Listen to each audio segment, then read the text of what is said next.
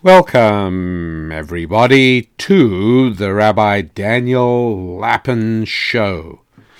And let me just announce that if we've got any clowns, creeps, crooks, and cranks listening, please hang up or go and listen to something else. This show is only for happy warriors.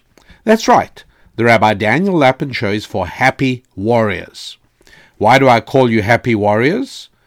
Well, because in order to live happily and fulfillingly, you have to be ready to fight every single day. If nothing else, you have to fight against the force of entropy. You have to fight to maintain your possessions.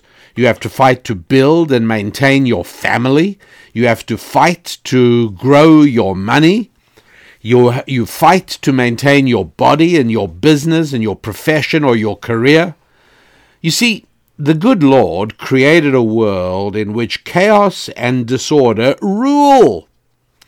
This is Genesis chapter 1, verse 2. It's called Tohu Bohu. Life is a fight, and that's a good thing. To stop fighting, to stop seeking and striving, well, that's just to die.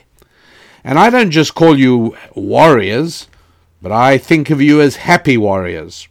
Because to throw yourself into the fight for 8 or 10 hours every day and 6 days a week, well, that's one thing.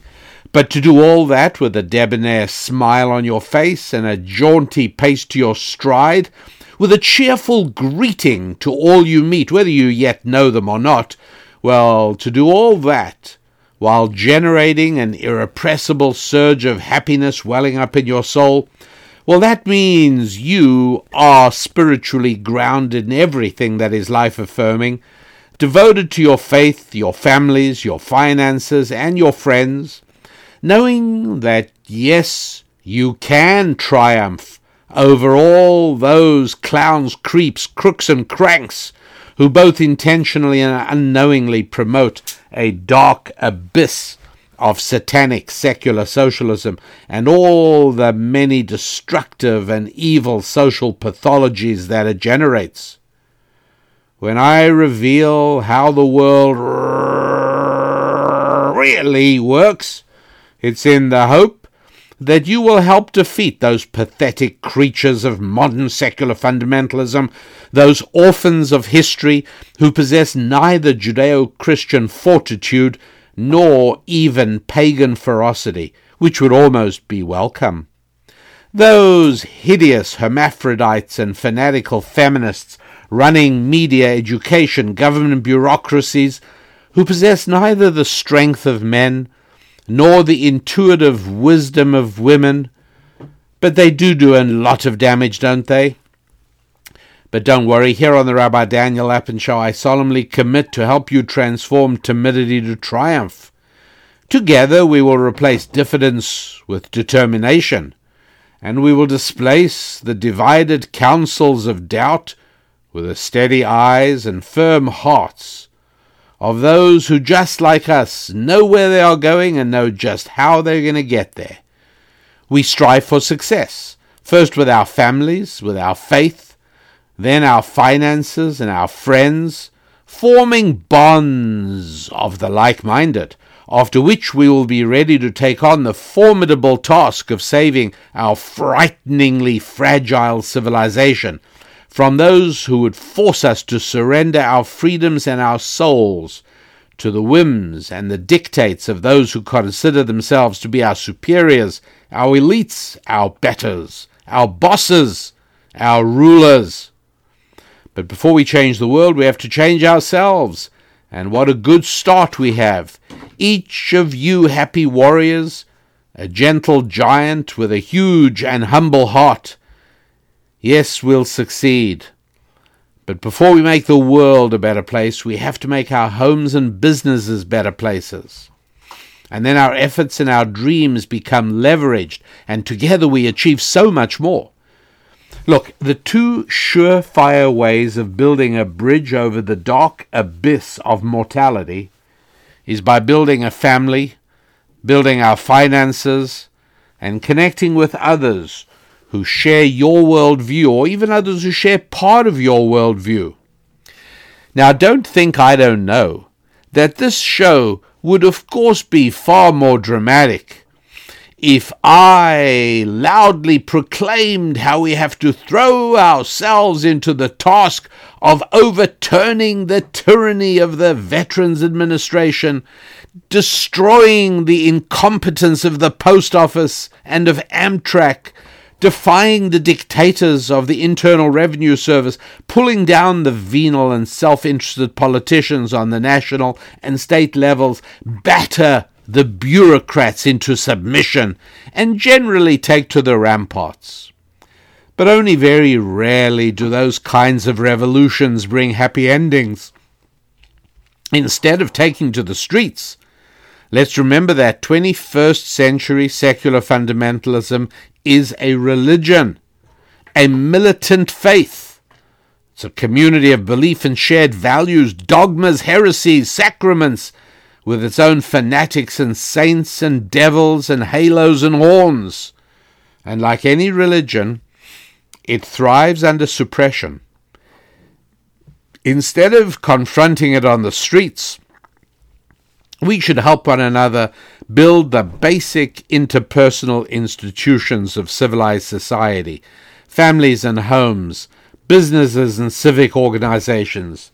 By building up our lives and those of our family and friends, we little by little change the culture, we change the country, and we change the world, one heart at a time. Now, I have the difficult and infrequent challenge of apologizing for an error. Yes, last week I spoke about seeing no reason for grounding the 737 MAX aircraft. Well, a week has gone by, and in the world of aerospace, a week is almost a lifetime. And I actually feel that I was wrong. Although the evidence for it was not yet visible, there probably was every reason to ground the 737 MAX, and to do so with considerable alacrity, I'm afraid.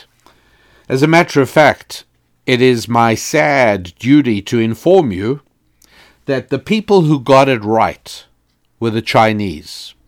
They grounded all the 737 MAXs in their fleet, and they did so very rapidly indeed.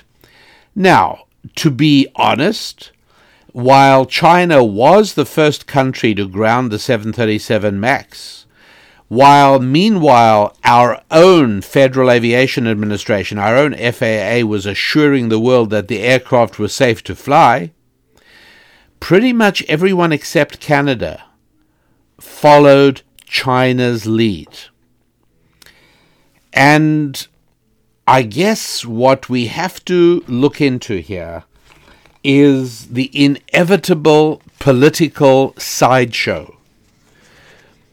I was wrong in thinking that this was a story only about technology. It was a story only about airplanes and thrust and stalling, and I spoke about all that last week. And by the way, some of you really hurt my feelings. You know, you can always communicate with me by sending me an email from our website, right? You know about that. You go to rabbidaniellapin.com and you can send me an email, and that's exactly what a number of people did last week. And after last week's show, I got many of these letters saying, hey, I just had my eyes glaze over when you started talking about aircraft characteristics and the MCAS system, and you spoke about elevators and stabilizers and trim tabs. You just lost us. Ladies and gentlemen, that really hurts my feelings, because the truth is that happy warriors have to know how the world really works and how heavier than air machines fly is part of how the world really works.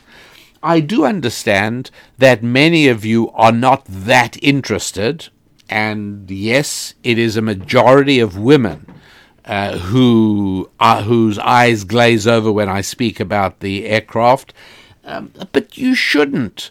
After all, I don't even let Mrs. Lappen's eyes glaze over when I spend a good part of a dinner time sharing with her my excitement at finally understanding how an electronic circuit works, or indeed how the MCAS stall avoidance system that Boeing set up on their 737 MAXs work. And I will admit that if I look very carefully, I do see her eyes glazing slightly. But when I draw attention to it, she immediately perks up and seems to radiate passionate enthusiasm and deep, intense interest in the topic about which I am about which I am discussing. And I just refuse to believe that she is faking her interest. I just do not believe that. And so I encourage everybody, don't turn off when an area of how the world really works that is under discussion here on the Rabbi Daniel Lappin Show is not something you're innately interested in. But I will do my best to describe these things in irresistibly tantalizing terms, in the hope that you will not send me disparaging letters discouraging me from talking about technical topics.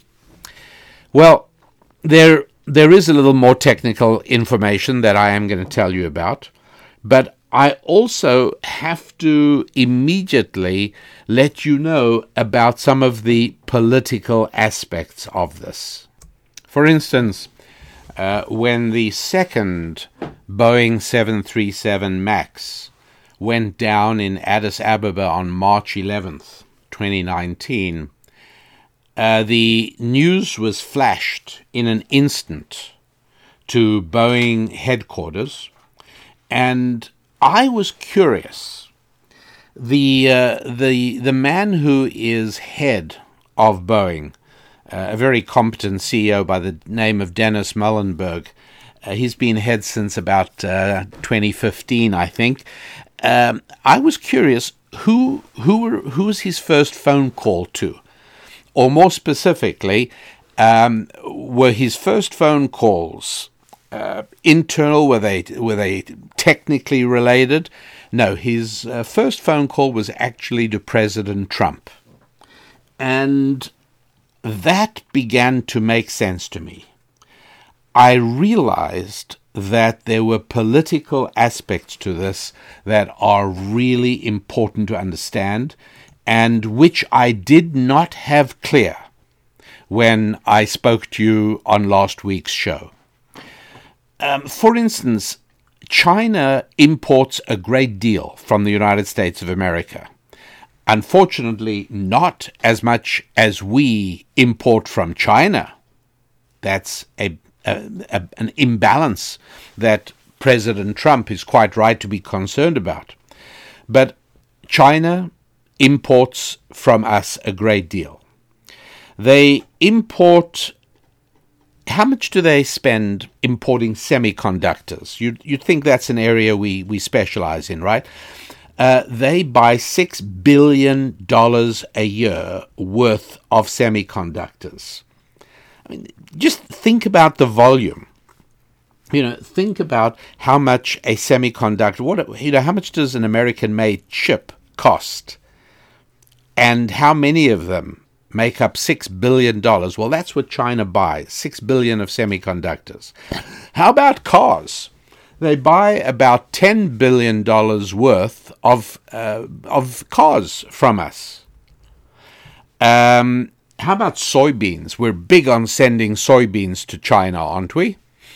Well, we sell them $12 billion worth of soybeans.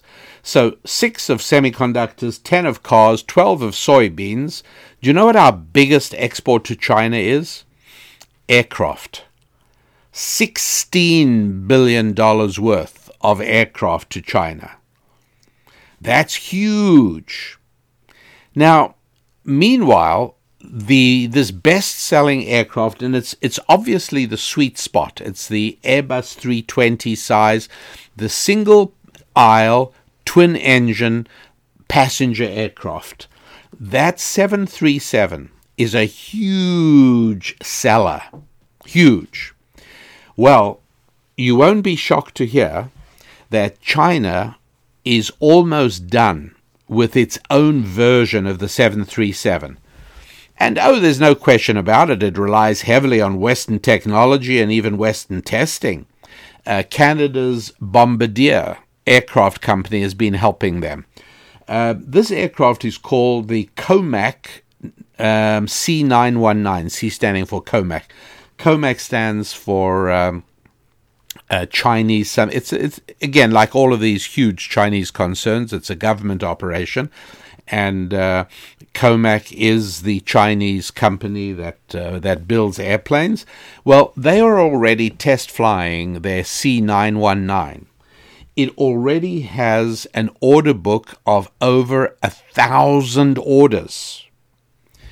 China is hoping to take over from Boeing, to take over from Airbus, and to become the dominant supplier of twin-engine, single-aisle passenger aircraft for the world. The C919 uses the same LEAP engine, L-E-A-P, the same LEAP engine that is used on the 737 MAX. Okay, and that brings us partially to the technical side of the story, why changes had to be made to the airplane when they substituted the MAX, when they substituted the engine for the LEAP engine. The LEAP engine is manufactured by a joint venture of General Electric in the United States, and General Electric has been building aircraft engines for years. For many years, you actually remember seeing the GE sign on the side of the engine nacelle. If you had a window seat, you could look out. You'd often see the GE logo on the engine. You sometimes would see the double R of Rolls-Royce on the engine. Well, now the engine is the LEAP engine. It's made by this joint venture company called CFM. I'm not sure what CFM stands for. Charlie, Frederick, Mike. Okay, CFM. And as I say, CFM is a mix between General Electric and a French company called Safran Aircraft Engines, which has also gone through several iterations. It was another French company before that. But in any event, CFM, America and France together, build this incredibly efficient, very modern, high bypass turbofan engine called the LEAP. And LEAP stands for something, I don't remember exactly. It's just a marketing term. Leading edge aviation propulsion. Anyway, I'm telling you more than you want to know. Bottom line is that the reason that Muhlenberg from Boeing called Donald Trump is because this is a political issue as well. It's not only the safety of passengers, although that is paramount in everybody's mind. There's no doubt about that. But also the concern is of letting China surpass America in building aircraft. Now, this is rather complicated, I must tell you, because you'll remember when the United States Secretary of Defense James Mattis resigned, right? And I was fine with seeing him go. He was replaced by a gentleman called Patrick Shanahan. So Shanahan recently joins the Trump administration as Deputy Secretary of Defense. As Secretary of Defense. No, I'm sorry. But here's the complicated part. From 1986 to 2017, that's 30 years. Guess where Mr. Patrick Shanahan worked? Yep, he was a high-ranking executive at the Boeing Aircraft Company. Do you see what we have going on here? I'm sorry to say that when Donald Trump promised to clear the swamp, to drain the swamp, and I believe that he still intends and wishes to do that, when Donald Trump promised to drain the swamp, campaigned on that, what none of us knew was how far the swamp extended. You see, if you thought that the Boeing Aircraft Company was just an aircraft company, it was a very important aircraft company, but if that's what you thought, then you also failed to realize that the Boeing Aircraft Company, along with Lockheed Martin and some others I'll tell you about, are actually part of the swamp itself. This is disturbing, right? Very disturbing information. Why don't I take a quick break to do you some good, me some good, and the show some good, and remind you to make a note of our website, www.rabbidaniellapin.com. And at the website, we have a place called our store. And at the store, you will find a beautiful product, a resource called The Perils of Profanity. You are what you say. That's right. We all assume that it is our personality, our education, our background that governs how we speak. And that's true, but it's only half the story. How we speak shapes the kind of people we are as well. And there is a really helpful 1-hour program, an audio program, that is available for listeners of this show at a price only about $1 or so more than what you might spend on a coffee every now and then at a well-known establishment whose name I will not mention because they are not yet advertisers on this show. And you, for that price, can obtain the audio program, Perils of Profanity. You can download it as soon as today's show's finished and just go and get it right away. Be listening to it while you get ready to go to bed tonight, or listen to it when you take the dog for a walk. All of that. It's instantly available as an electronic digital download right away. Perils of Profanity, and that is at rabbidaniellapin.com. You can read more about it right there as well. And remember, while you're at the website, not only can you read recent episodes of Susan's Musings, recent episodes of Thought Tools, recent episodes of one of my favorites, which is Ask the Rabbi. And we got a great one up there right now, the most recent, fascinating one, I don't mind telling you, quite fascinating. It's about a woman who feels her husband isn't helping her enough with the housework. And there's several lines, there are several phrases in her letter that really betray where she's really coming from. It's fascinating. And we came down on her quite hard, and we hope very much that we didn't upset her. That wasn't our goal. Our goal was to bring about change in her life and in the life of her marriage and her family. Anyway, all of that at www.rabbidaniellapin.com. And now we'll go back to the show. It really is with deep misgivings and with dark dismay that I tell you that not only has the Boeing Aircraft Company taken a real hit and got a black eye in the international marketplace, but perhaps even more seriously, the FAA has also taken a blow to its prestige, because the way it is looking to the rest of the world right now is that the FAA went soft on Boeing in the first place in certifying the MAX aircraft, and then went slow on grounding the aircraft after they should have known,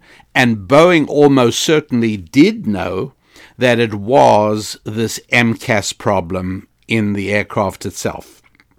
And so we have no option now. Please, and I speak particularly to all you beautiful lady happy warriors, don't turn off now, just because I'm going to spend a few moments on the technical side of the airplane. You'll enjoy it, really. I will gently seduce you into the topic. Don't go away, all right? All right, we're talking about the 737. Let me invite you into a children's playground. And I ask you to imagine standing behind a child sitting in a conventional, old-fashioned swing. And the child begs you to give him or her a push. And so you apply your palm to the child's back and you give a firm, long shove. And the child moves how? In an arc upwards. Well, obviously, you say, because the swing is suspended by a chain from the fulcrum on the overhead bar. And so, sure, although the push you applied to the child's back was actually a horizontal push, you didn't give any upward push, you just gave a straightforward push ahead. Nonetheless, the physics of the situation means that the child actually flies upwards. Now, sticking with the theme of children and toys, now, if you would, imagine a model sailboat, would you? Like maybe the size of a shoebox. And it's floating in a shallow swimming pool. And you're standing in the pool. Now, this model sailboat has a mast. Right, about a third of the way back from the front of the boat, which we like to call the bow, stands a mast to carry its sails. And that mast on our model, might stand about 2 feet high if it was in scale. Now, I ask you to imagine what happens if you push the mast forward, if you try and move the boat through the water by exerting a forward push on the top of the mast. Do you see that the bow, the front part of the boat, will dig into the water? In other words, applying that push away from the center of gravity, if you apply it, up at the top of the mast, not only are you moving the boat forward, but you're also making its bow down into the water. You're pushing the boat downwards, not only forwards. Now, instead of that, now place your finger at the back of the boat, we call it the stern, and apply a forward push to the boat at its underwater point. In other words, you are now playing the role of an outboard motor propeller. And now push. Well, now you're going to find that the boat goes forward, but in this case, the bow rises. Got it? Because you are pushing it from a low point. If you wanted the boat to respond to your push by going only forward, not upwards and not downwards, without the bow rising up or the bow digging in, then you would find a good spot on the transom, on that back end of the boat, the stern. You'd find a good spot, not too high, not too low, somewhere around about the middle of the stern, and you'd push exactly at that point, and wow, now your push will be transferred exclusively into forward motion. No upward tilt, no downward push. In engineering terms, we've taken away what's called the couple. A couple is a turning effect, and the reason I mention this, of course, is that the Boeing design, which has since been copied by everyone in the whole world because it makes such perfect sense, is to suspend the engines beneath the wing. And this today is considered absolutely normal, although you don't have to go back very far to the early days of jet travel, the Comet and other planes, where the engines were actually within the wing. Also the Concorde, by the way, the supersonic plane built by French and British collaboration, engines in the wing. Anyway, for a variety of reasons, it made more sense to suspend the engine beneath the wing. For one thing, replacing the engine was incredibly simple. This is a maintenance matter that happens quite often, and this way you literally just remove a suspending pin, disconnect cables and lines and pipes, and a sort of customized forklift kind of arrangement just lowers the engine. Taking an engine out of a wing is a huge problem. It also meant that anything catastrophically wrong with an engine would probably not damage the wing and the fuel tanks, which unfortunately with the last Concorde that flew, there was a problem. Anyway, why am I telling you all this? Because I want you to understand that when you apply power to an engine that's suspending beneath the wing, not only is it moving the boat forward, you see, this is a little bit like the outboard motor equivalent on a boat, where the propeller is low in the water at the back, pushing, and it not only pushes the boat forward, but because of that, it also raises the bow. Well, not surprisingly, when you apply power to an airplane whose engines are beneath the wing, the result of that is a tendency for the nose to lift. And that is why during a takeoff roll, the pilot of a 737, or for that matter a 747, all of these model airplanes, holds the control yoke forward in order to keep the nose very firmly down on the runway. When the critical takeoff speed has been reached, the pilot almost barely has to pull back, depending on the trim settings, but essentially the plane wants to lift up. That's exactly what it's trying to do, because the engines are beneath the wing. So they're not only pulling the airplane forward, but they're also exerting a slight upward tilt. Okay, so I'm not doing this just in order to torment my lady listeners, but I'm doing it because I want to tell you that in 1966 or 67, somewhere in those years, the 737 was first certificated. It had been designed during the 1950s, and by the time 66 or 67 arrived, it was ready. It had been built, and it flew for the first time, and it was certified by the FAA as airworthy. The point I'm making is that over the years, that is basically still the same 737 body, right? It's the same airframe. And as the years have gone by, different engines have been developed and installed and used over the years. Well, the big jump was to this new engine, the leading edge aviation propulsion, the LEAP engine built by CFM. And this engine is much more powerful. It's also larger. Now, there's something else I have to tell you.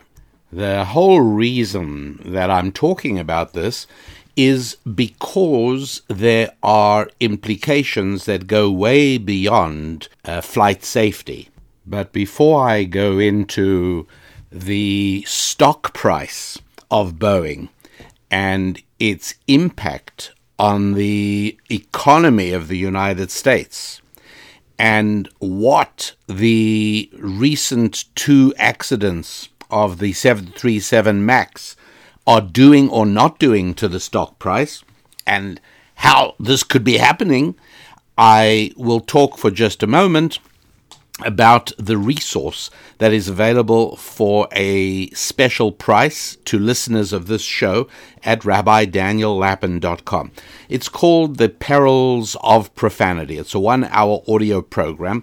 It's going to be of immense use, particularly if you are raising boys right now. You're going to want to listen to it together with them.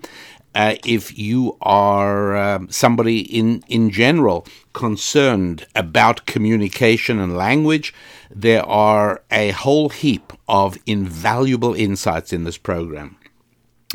Among other things, I speak about and explain the relationship between different meanings that are linked to the same Hebrew word. So, for instance, the Hebrew word zerah means both seed and also arm. Like when we find in the book of Exodus, the God has an outstretched arm. That word is zroa, same word as seed. Why would that be? Well, you think about it for a moment and you realize your children, your seed, your children are like your extended arms, are they not? They enable you to reach further. In other words, if you raise children and you do a good job, and these children carry the value system by means which you and your spouse have lived, and your children carry this forward, then they are able to further the things that you may not have achieved entirely on your own, whether this is in your business or in your belief system or whatever it is. But the relationship between seed and arm is a very real and very powerful one. There's a lot to talk about just on that topic and a lot to understand. We also take a good look at why the Hebrew word for memory and or remember, the verb or noun, is the same as the Hebrew word for male. Thinking about how in so many cultures the memory of the family name goes down through the male line, or how we speak about a male member, or we think about how dismember means to separate, therefore remember must be to link up and to join, and the male's role in that, etc., etc. All of that explained much more fully in The Perils of Profanity. So head over to www.RabbiDanielLapin.com and take a look in the store for Perils of Profanity. You will find it there for little more, if not, well, actually about the same as if you were to order a venti fancy coffee, the largest size, at an unnamed international coffee chain. You would be spending more than you can today get Perils of Profanity for at www.RabbiDanielLapin.com. Also, don't forget to communicate with Susan Lapin and me that way. There's a place to contact us on that website. Use it. We want to hear from you. And you can also take a look at previous episodes of Thought Tools, of Susan's Musings, of Ask the Rabbi. And your comments on those articles are very welcome. If you go there and take a look, you'll see that we respond personally to a good number of them. We cherish the opportunity for some two-way interaction, and all of that happens at the website www.RabbiDanielLapin.com. Okay, so there is something called the Dow Index, right? The Dow Index chooses a bunch of stocks, and it changes. I mean, Sears used to be on it many years ago; it no longer is. But the Dow chooses a whole bunch of stocks, about 30 of them approximately, and creates an index that lets us see at a glance what the market as a whole is doing.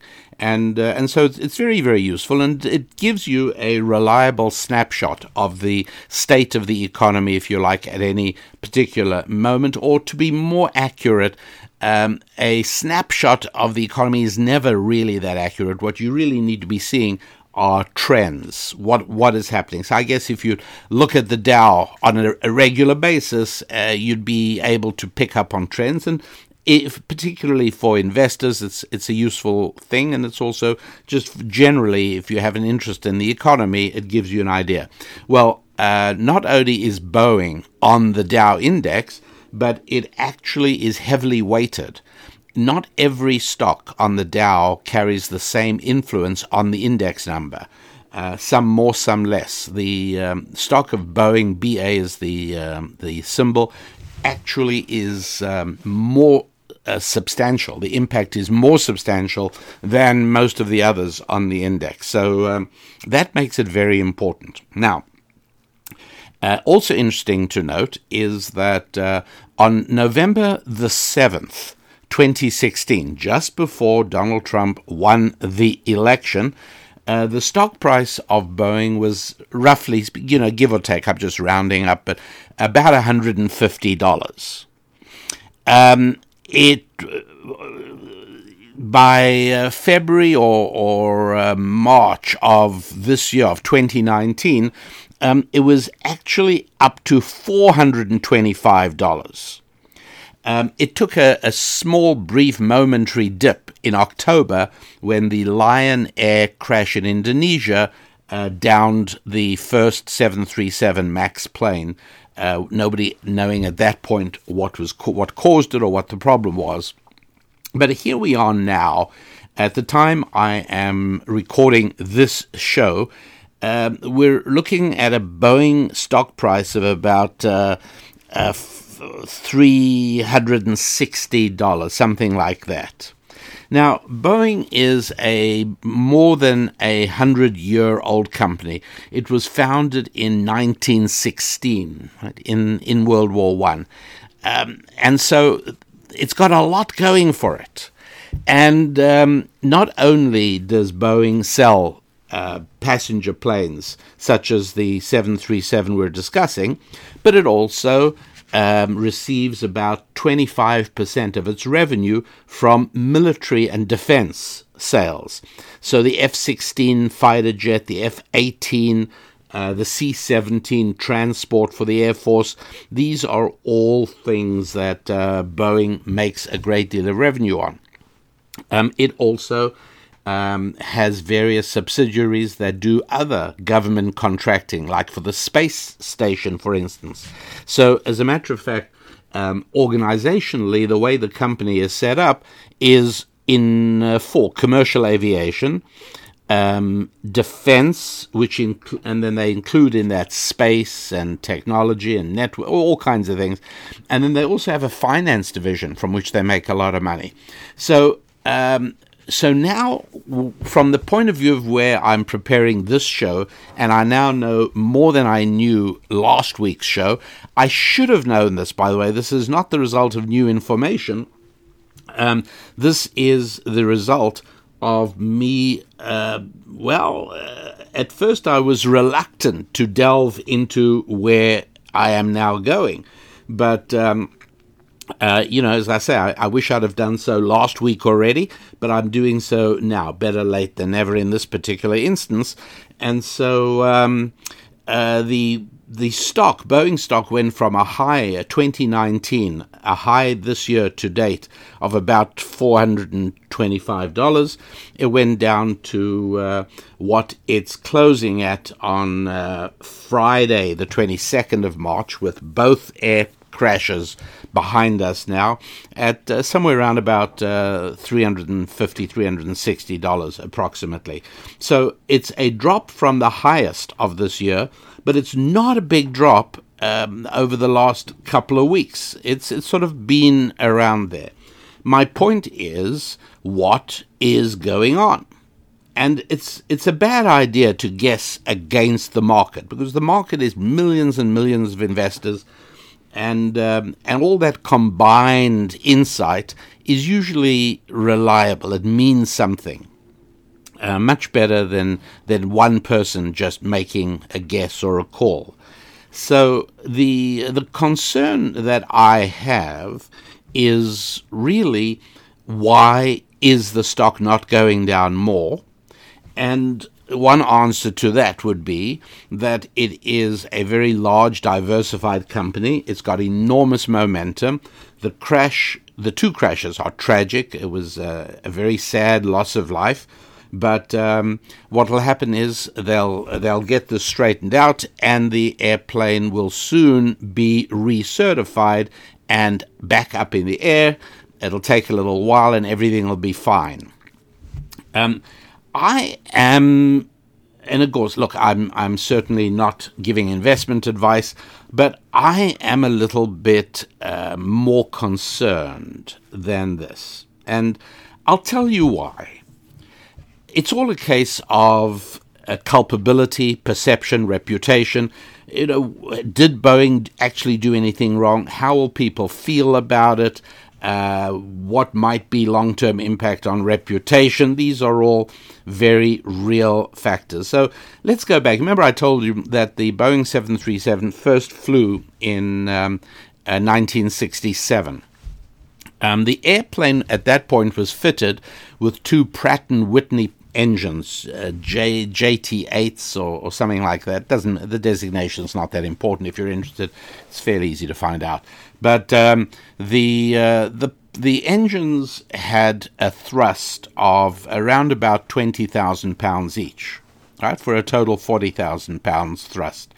Again, exactly what pounds thrust are, we don't have to worry about for the moment. Just think of it as a number that tells you how strong the engines were. Time went by, and they moved to a CFM. Remember, I told you about CFM, an airplane manufacturer that is a joint venture between France and America. Our General Electric, France's something else, I can't pronounce it. And so at a certain point, I'm thinking 1980s perhaps, but I'm not 100% sure, Boeing switched engines from the Pratt & Whitney to a CFM turbofan, a stronger engine. But that was when you started seeing for the first time the very distinctive flattened bottom of the engine. Is that something you've noticed while looking at a 737, or if you watch one taxiing towards you, you're going to notice that the engine, looking at it from the front, the engine isn't a perfect sphere. It's not a complete circle. What happens is the bottom is flattened. Why is that? Well, they put a newer engine, a bigger engine, on an older airframe, and that meant because the engine had a bigger diameter than the old engines, it was going to be closer to the ground, and it's a case of ground clearance. One of the big concerns is the vacuum cleaner effect.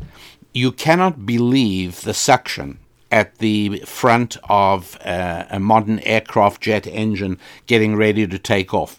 By the way, so strong that it can be fatal. It can literally, if somebody were foolhardy enough to actually walk past the front of an engine while it's spooling up, there is every possibility, if not probability, of a human being sucked off their feet and sucked against the engine. And so we're talking about a very, very powerful vacuum. Imagine what this does to dirt and debris while it's taxiing. It could be stones, rocks, and you've obviously heard about birds, all kinds of things. But the major concern is junk on the runway or on the side in the grass, because the suction area, the suction cone is immense. So to get the engine a little bit higher off the ground, they flattened the bottom of it, and they also adjusted the mounting pylon, because here what they're doing is sticking a big modern brand new engine on an old airframe. And you can't just fiddle as you wish when you're dealing with an aircraft. any kind of significant change needs to be reapproved by the various international agencies. And up till now, the one that has been most highly regarded internationally has been the FAA, the Federal Aviation Administration of the United States of America. The big concern that I've expressed earlier in this show is that China is making a play to become the new most recognized international authority.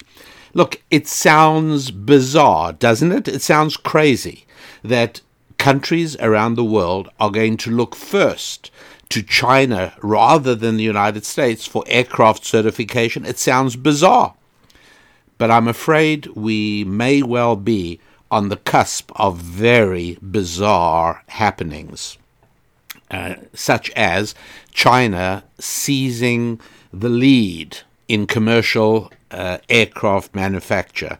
It's incredible, but I think that's what we're looking at. And this is why I was so frustrated years ago during the lead up to the November 2016 election and following thereafter, where the left was absolutely obsessed with Vladimir Putin. Oh, the dangers posed by the Russians, the dangers posed by the Russians. Why do you suppose that the secular liberal left was so obsessed with these utterly non-existent threats of the Soviet Union? Oh, no, not Soviet. There's no Soviet Union anymore, of Russia. Oh, they tampered with the elections. And what did Obama do with Israel's elections? I mean, this is not, what are you talking about?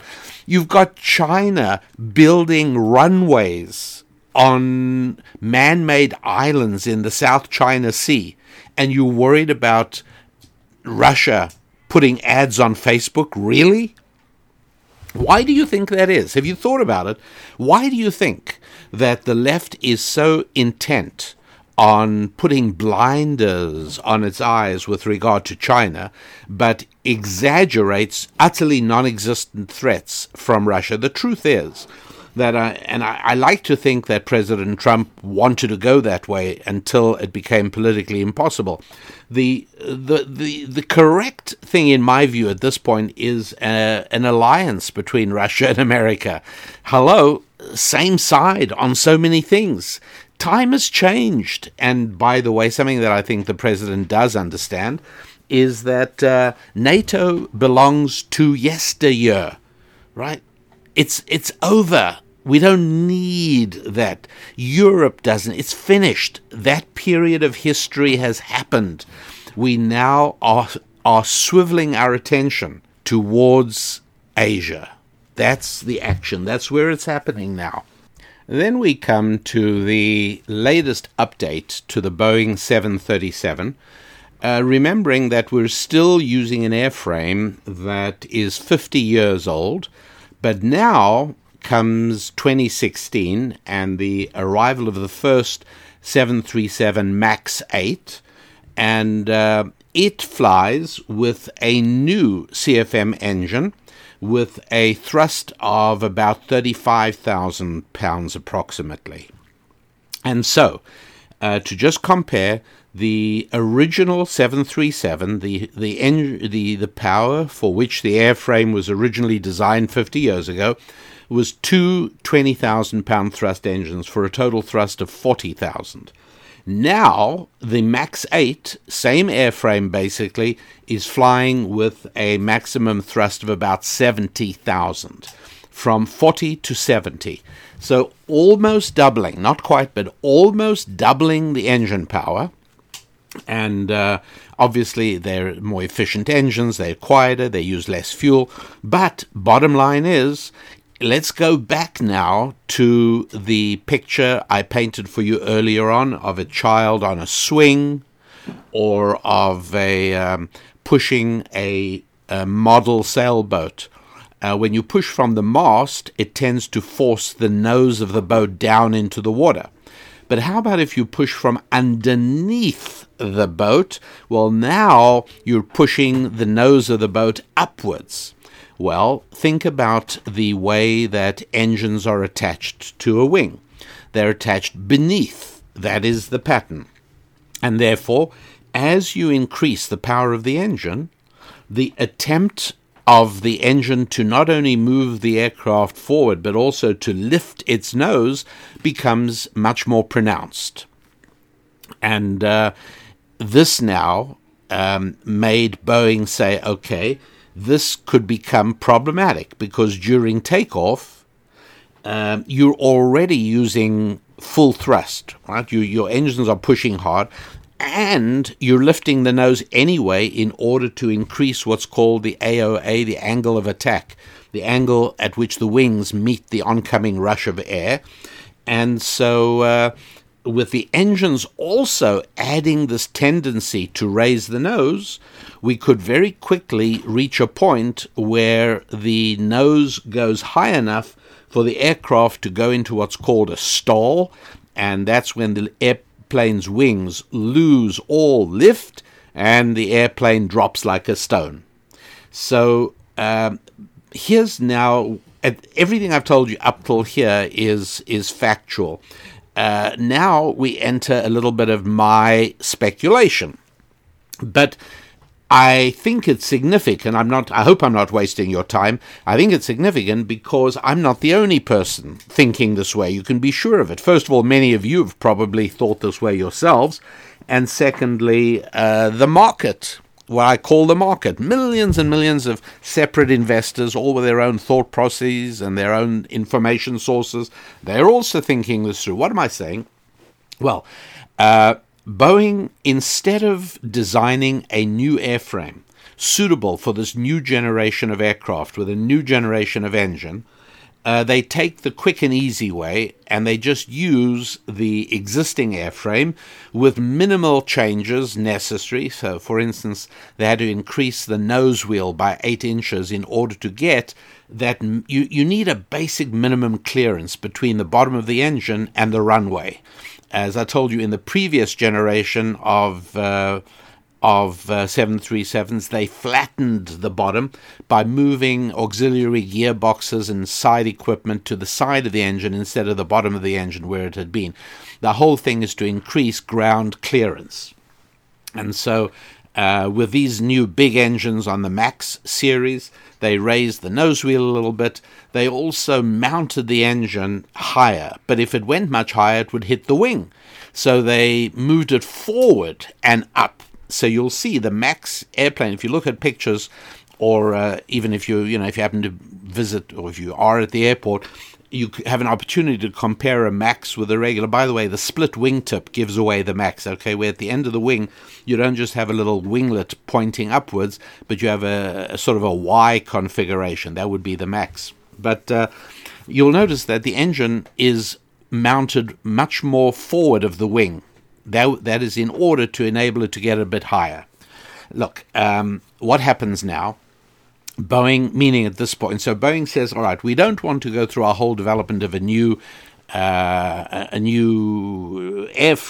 We're going to just use the 50-year-old airframe. We'll make minimal modifications that won't require FAA recertification of the airframe, and we'll put on these great new big engines. But hey, we got a problem, and that is that it can tend to raise its nose beyond what the pilot is planning during takeoff, because these very powerful engines are pushing from the bottom. Therefore, they're causing a rotational couple as well as forward thrust. Boeing says, no problem.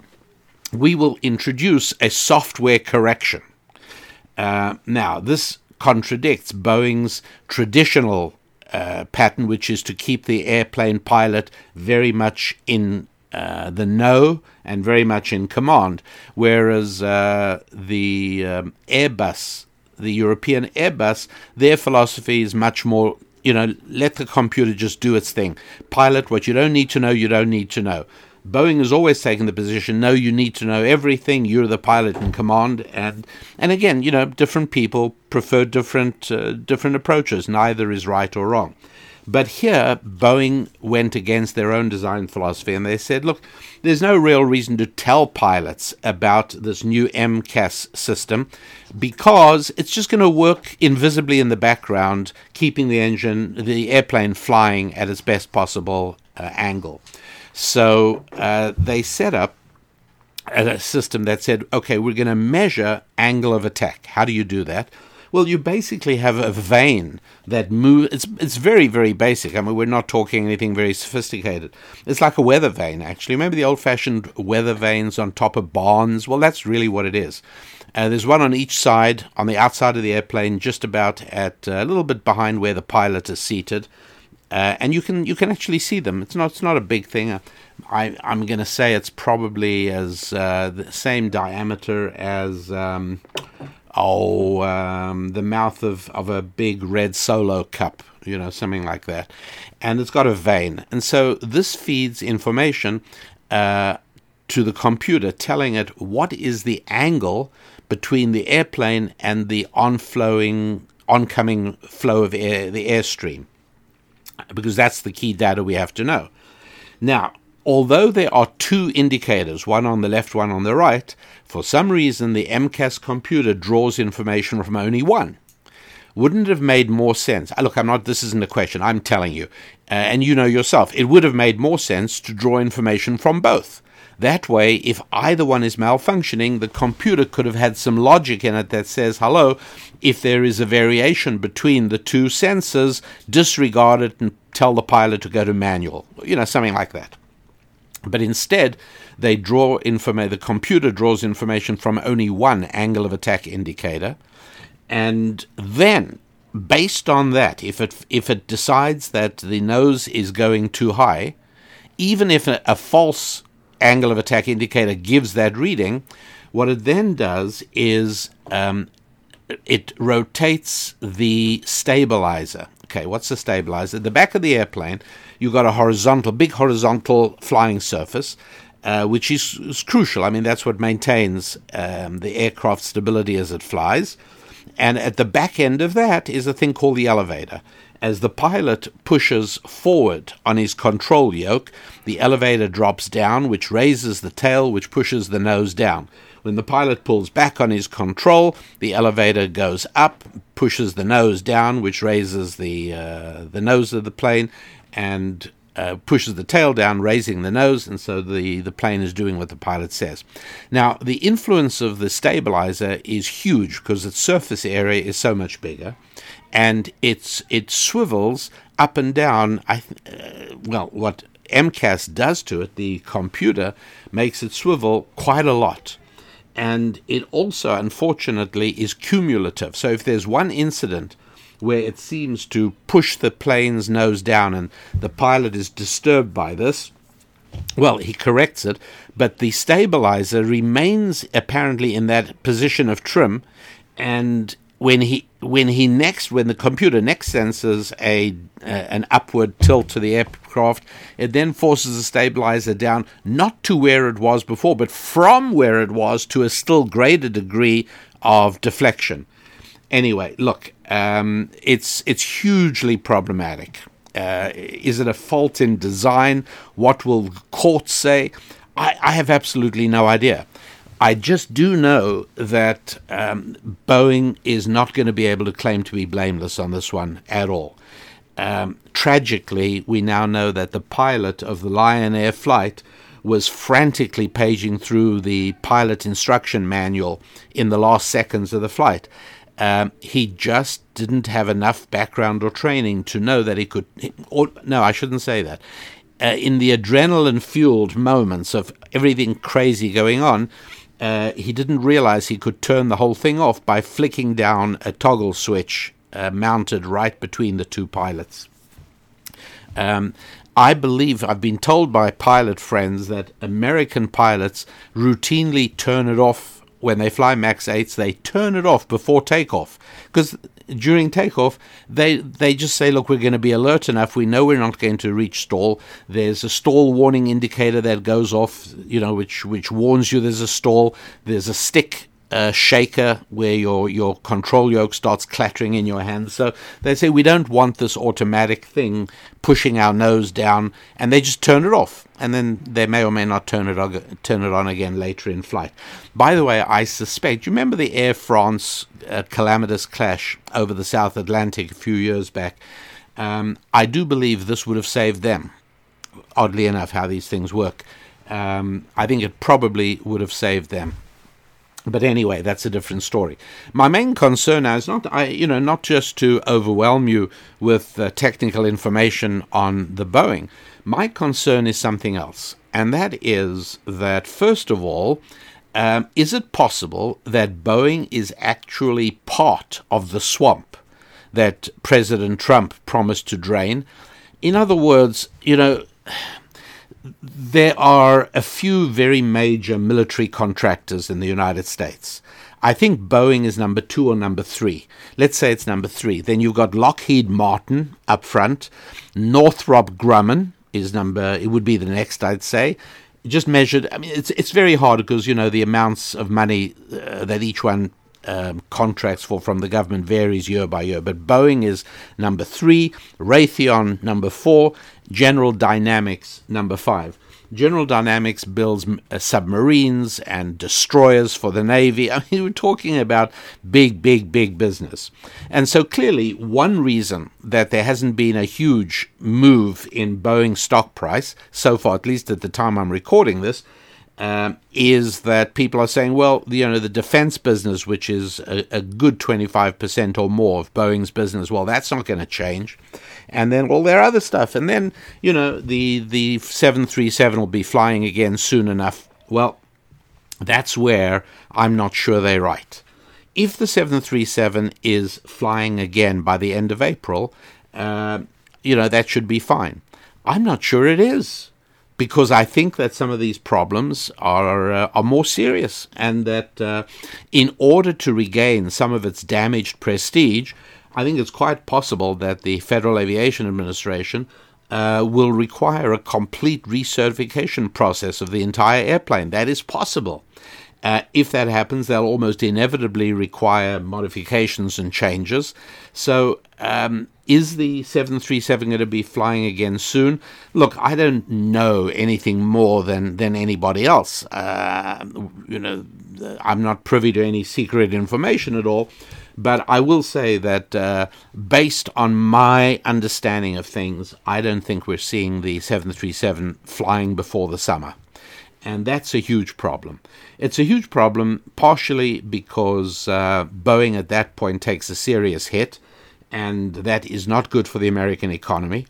And I do believe that I'm not going to overstate it, but I think for the benefit of America and ultimately of Western civilization, President Trump needs to be reelected. I don't think that's an overstatement. And for President Trump to be elected, the American economy has to be doing well. If Boeing takes a serious hit to its value, that is going to impact the economy. It's not good. I'm not going to harbor any conspiracy fantasies of ways in which people in power can modify and impact and influence Boeing share price to stop it reacting to some of the growing concerns. I'm not going to touch on that, at least not in this particular show. What lies ahead, we shall see. But I am very concerned about America losing preeminence in aviation to China. I think I've told you that China's equivalent of the A320, the Airbus 320, and the 737 is their Comac C919. They've already sold 1,000 of them. The plane is already in test flights, and it'll probably be in service in 2020, next year. There's no question that China is hoping to reach number 1 position very quickly. This is, unfortunately, a major gain for China. Some airlines, including Indonesian airlines, have already cancelled orders for the MAX 8. They've cancelled about 50 airplanes they had on order. Are they going to put orders in for the C919 or the A320? They need the airplanes. So who are they going to buy them from? My bet, they're going to buy the Chinese plane. First of all, it's in the Asia area. Indonesia is there. Number two, COMAC, the Chinese aircraft manufacturing company, is going to be able to offer a deal that no other company is going to be able to match.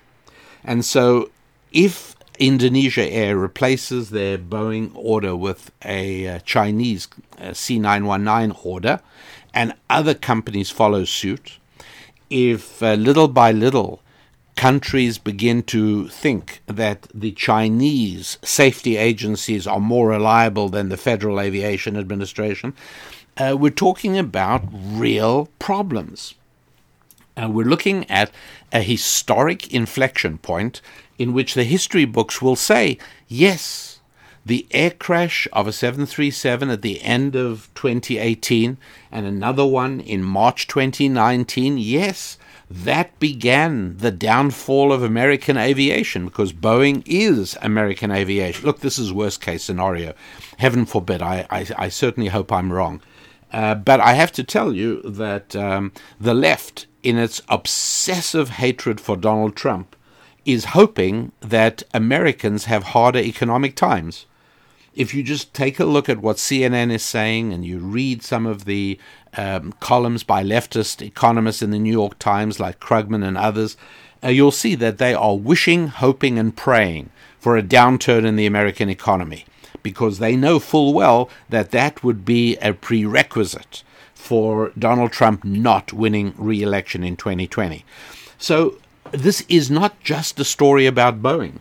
This is a story with huge and very important and very significant implications, my friends. For instance, something that does not appear to be widely known or widely discussed, in spite of the fact that it has, I mean, we know, but this is reported. This is a very, very unusual thing, but I want to tell you, in case you don't know, that federal prosecutors have become involved in the Boeing 737 MAX. They have issued a subpoena looking for the documents having to do with the development of the MCAS system on the 737 MAX. And what's so strange about this is that criminal charges are not part of the American pattern for aircraft accident investigations. The Justice Department just doesn't get involved in this. Never happened, as far as I know. It's very unusual for a criminal probe to delve into matters between the FAA and the and Boeing. This is just very unusual. Still, this does happen overseas, by the way, and here in America, our officials have always been very critical when foreign governments like France and South Korea and some others immediately institute criminal probes of some plane manufacturers, executives, and sometimes even pilots after a high-profile crash. And so America's always said, no, leave, this is not a criminal, we've got to get to the bottom here. Once you start making it criminal, the voluntary sharing of important data becomes secondary. Anyway, so America used to treat it on a corporate level. Now, for the first time that I'm aware of, the Justice Department is now scrutinizing not just Boeing and this crash in general, but the entire document trail covering the development of the MCAS system in the first place, which is a huge issue, I think. Actually, the only time I can think of, and go ahead, by the way. I mean, if some of you have more information on this or more memory or thoughts, by all means, contact me at the website rabbidaniellapin.com. But the only one I remember back in 96, gosh, that's 20 years ago, more than 20 years ago, in 1996, do you remember that there was a ValueJet plane that crashed in Florida? It was a DC-9 at that time. And it turned out the reason was that there were certain oxygen canisters down in the cargo bay that they were not properly sealed and they started burning. And it started this major fire in the cargo bay that wiped out the airplane as they tried to return to Miami Airport just after takeoff. In that case, the contractor that was responsible for loading the stuff, their name was Sabertech. They loaded the oxygen canisters in a faulty way, didn't secure stuff, and capped the canisters like they were supposed to. And there, if I remember correctly, there were criminal investigations, and I think I even think that criminal charges were filed against Sabertech executives and some employees. And at that time, by the way, I began to get very concerned about a deteriorating integrity of the population in general in the United States of America. I see the declining integrity as an almost inevitable accompaniment to the secularizing and socializing of society. And I've said it's all very well, if the guy assembling a Jeep in Detroit has developed a don't care attitude, and I'm just going to sit out my time here, do what I have to do, sometimes with intention, sometimes with care, sometimes without. Okay, fine. But if the same guy is in charge of aircraft maintenance or loading dangerous equipment into the cargo bay of a passenger jet, now I am really, really concerned. And that was the last time I remember a criminal investigation involving an air crash of an American carrier. Now, when I speak about catastrophic loss of prestige for the FAA, the Federal Aviation, I'll tell you what I'm basing this on, and that is, again, unprecedented things. We've never seen these things before, where up till now, different countries, most other countries, relied on the certification procedures of our FAA here in the United States. Now, Canada has announced that they will want to issue their own recertification before they lift the grounding ban on the 737 MAX. This has never happened before, my friends. So now, even if the FAA lifts its ban, Canada will not do so until they've done their own inspection and investigation. Not only them, but the Europeans. The European version of our FAA, again, up till now, has always accepted the rulings of the FAA. But they now look and they say the FAA was the last to ground the 737, and they're not going to trust the FAA again. Before they allow the 737 to fly, they want to recertify it themselves as well. And so China comes out looking very good. The FAA comes out looking very bad. These are among the reasons that my conviction at the moment is that the 737 is not going to be flying in May 2019, or even perhaps June, but it may be even longer, which, needless to say, as I said, this very bad for Boeing, by extension, bad for the Dow, bad for the American economy, bad for elections in 2020, all round bad in terms of China growing in strength and prestige, all very disturbing. What makes it so disturbing is because they're decisions that Boeing made, which in hindsight do not look good. That Boeing decided that 737 pilots did not need any extra training because of this MCAS stall avoidance system. And not only didn't they need training, but Boeing decided they didn't even need to know about it. It was not mentioned in flight manuals that pilots have to carry and have with them. Now, obviously, this saved Boeing a lot of money. So if if prosecutors do get involved and they want to claim that these were decisions made in order to maximize earnings and share price and to minimize development time and to get the 737 into the new sales funnel as quickly as possible, and for it to just have a standard type rating like all other C737 models. This is a claim that begins to sound somewhat reasonable, very, very disturbing. So, they literally didn't tell pilots about the MCAS. Huge problem. The jet sold extraordinarily well, even though it just came out, 2016. But Boeing racks up, they've got a backlog order book of 5,000 airplanes. That's how many of these are needed around the world. Gives you an idea of how hungry China would be to dive in and get a whole bunch of those for their equivalent airplane, which you'll remember I told you uses exactly the same the same engines, which was very clever. I think people would have been a lot more concerned had it been a new Chinese engine. But it isn't. It's the same LEAP engine that the 737 uses. And if China jumps in and gets a whole bunch of those orders, the whole map changes. When Boeing was selling the 737, they told airlines, and you can actually see the sales material of this, they told airlines, buy the 737 MAX, you're going to save millions of dollars because the transition, this is a lot like software changes. You bought one version of Windows and then came the next version, the one after that. Compatibility was very important. And if they could assure you that it was compatible, all your software would run with the next upgrade, people were okay with it. Well, that's what Boeing said about the MAX. They said the MAX follows on seamlessly from the previous generation 737. The pilots don't even need any extra training.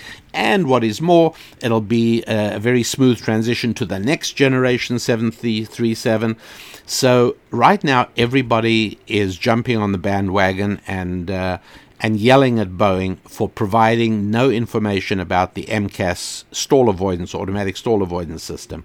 So look, it's a big mess. It just is, and where it goes from here, well, it's hard to know, but the story, as I say, goes way beyond the question of the aircraft manufacturer itself.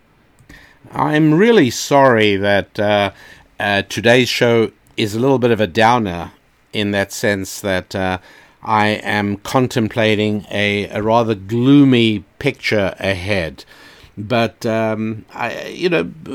probably I may be a little gloomier than needed, just because I've been completely inundating myself with this information for the last week, and just finding myself increasingly disturbed. For instance, remember I told you how the American Secretary of Defense, Mr. Shanahan, is a 30-year veteran of the Boeing executive suite. That's not the only connection between the Pentagon, between the government, and between companies like Lockheed Martin, Northrop Grumman, Raytheon, General Dynamics, and Boeing. It begins to look to me as if the swamp extends all the way. And then I ask myself, is it possible that American defense interests are being sacrificed through this kind of corruption? Is it possible that, look, let's put it this way, companies make the most money if they can sell and continue selling older technology, because research and development is expensive. And so, again, you can see it with almost anything, right? If car companies can continue selling you a car that was designed 5 years ago, all the costs of designing that car can be amortized over a much longer period, and they can make much more in the way of profit. The fact that Boeing didn't design a new airplane, but just tacked on these big new engines to a 50-year-old airframe, that looks suspiciously like what we're talking about. And how about if this is happening on every front? Is it possible that that building aircraft carriers is not in America's long-term interest. Is that possible? Is it possible that, again, the collaboration and corruption that now seems to exist on these open channels between government, military, and contractors, is it possible that they're buying old technology instead of insisting on new? And new technology is vitally important.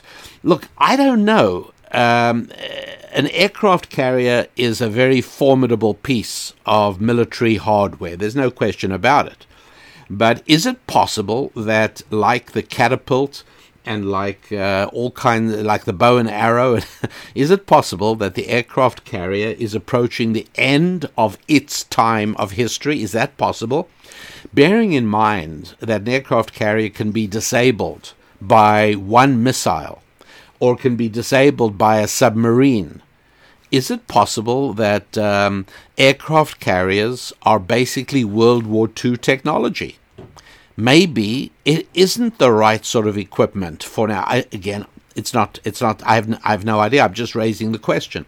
Is it possible that we're not recognizing that, again, because of this incestuous relationship? Look, this stuff is horrifying to contemplate and incredibly disturbing, right? And I really want to end on an upbeat, positive note. I really do. You know what I'm going to do? I'm going to tell you one more downer, and then we'll try and finish on a higher note. The only other downer is that Boeing was actually prosecuted back in 2006. I wonder if any of you remember this. I remember it very clearly. I was living in Seattle at the time, and what happened then was that Boeing hired a Pentagon official who then arranged a deal with Boeing, and also it involved corporate espionage against Lockheed Martin. Anyway, the Air Force official who got paid by Boeing and Boeing's CFO at the time were both sentenced to prison, and Boeing's CEO at the time resigned. That was big. The fallout, it was a big scandal, and there was fallout. But what happened then is that it sort of got settled. What were the factors? Partially, I think everyone recognized deep in their hearts that how vital Boeing was to America's defense industry. And I don't know, right now, if this does devolve into a criminal investigation as well, anyway, look, the key thing is how long will it be before Boeing is allowed to fly the 737 again? How long will it be before international companies lift the ban on the 737, and by that time, will it still be possible to salvage the order book?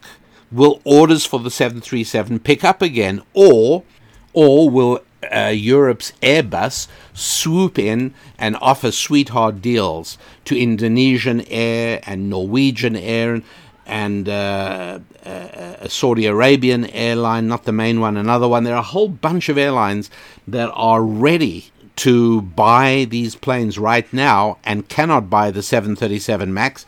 Will they wait, or will they buy the Airbus equivalent, the A320, or even more seriously, from the point of view of what I've been thinking about today, will they buy China's twin-engine, single-aisle passenger plane, the C919?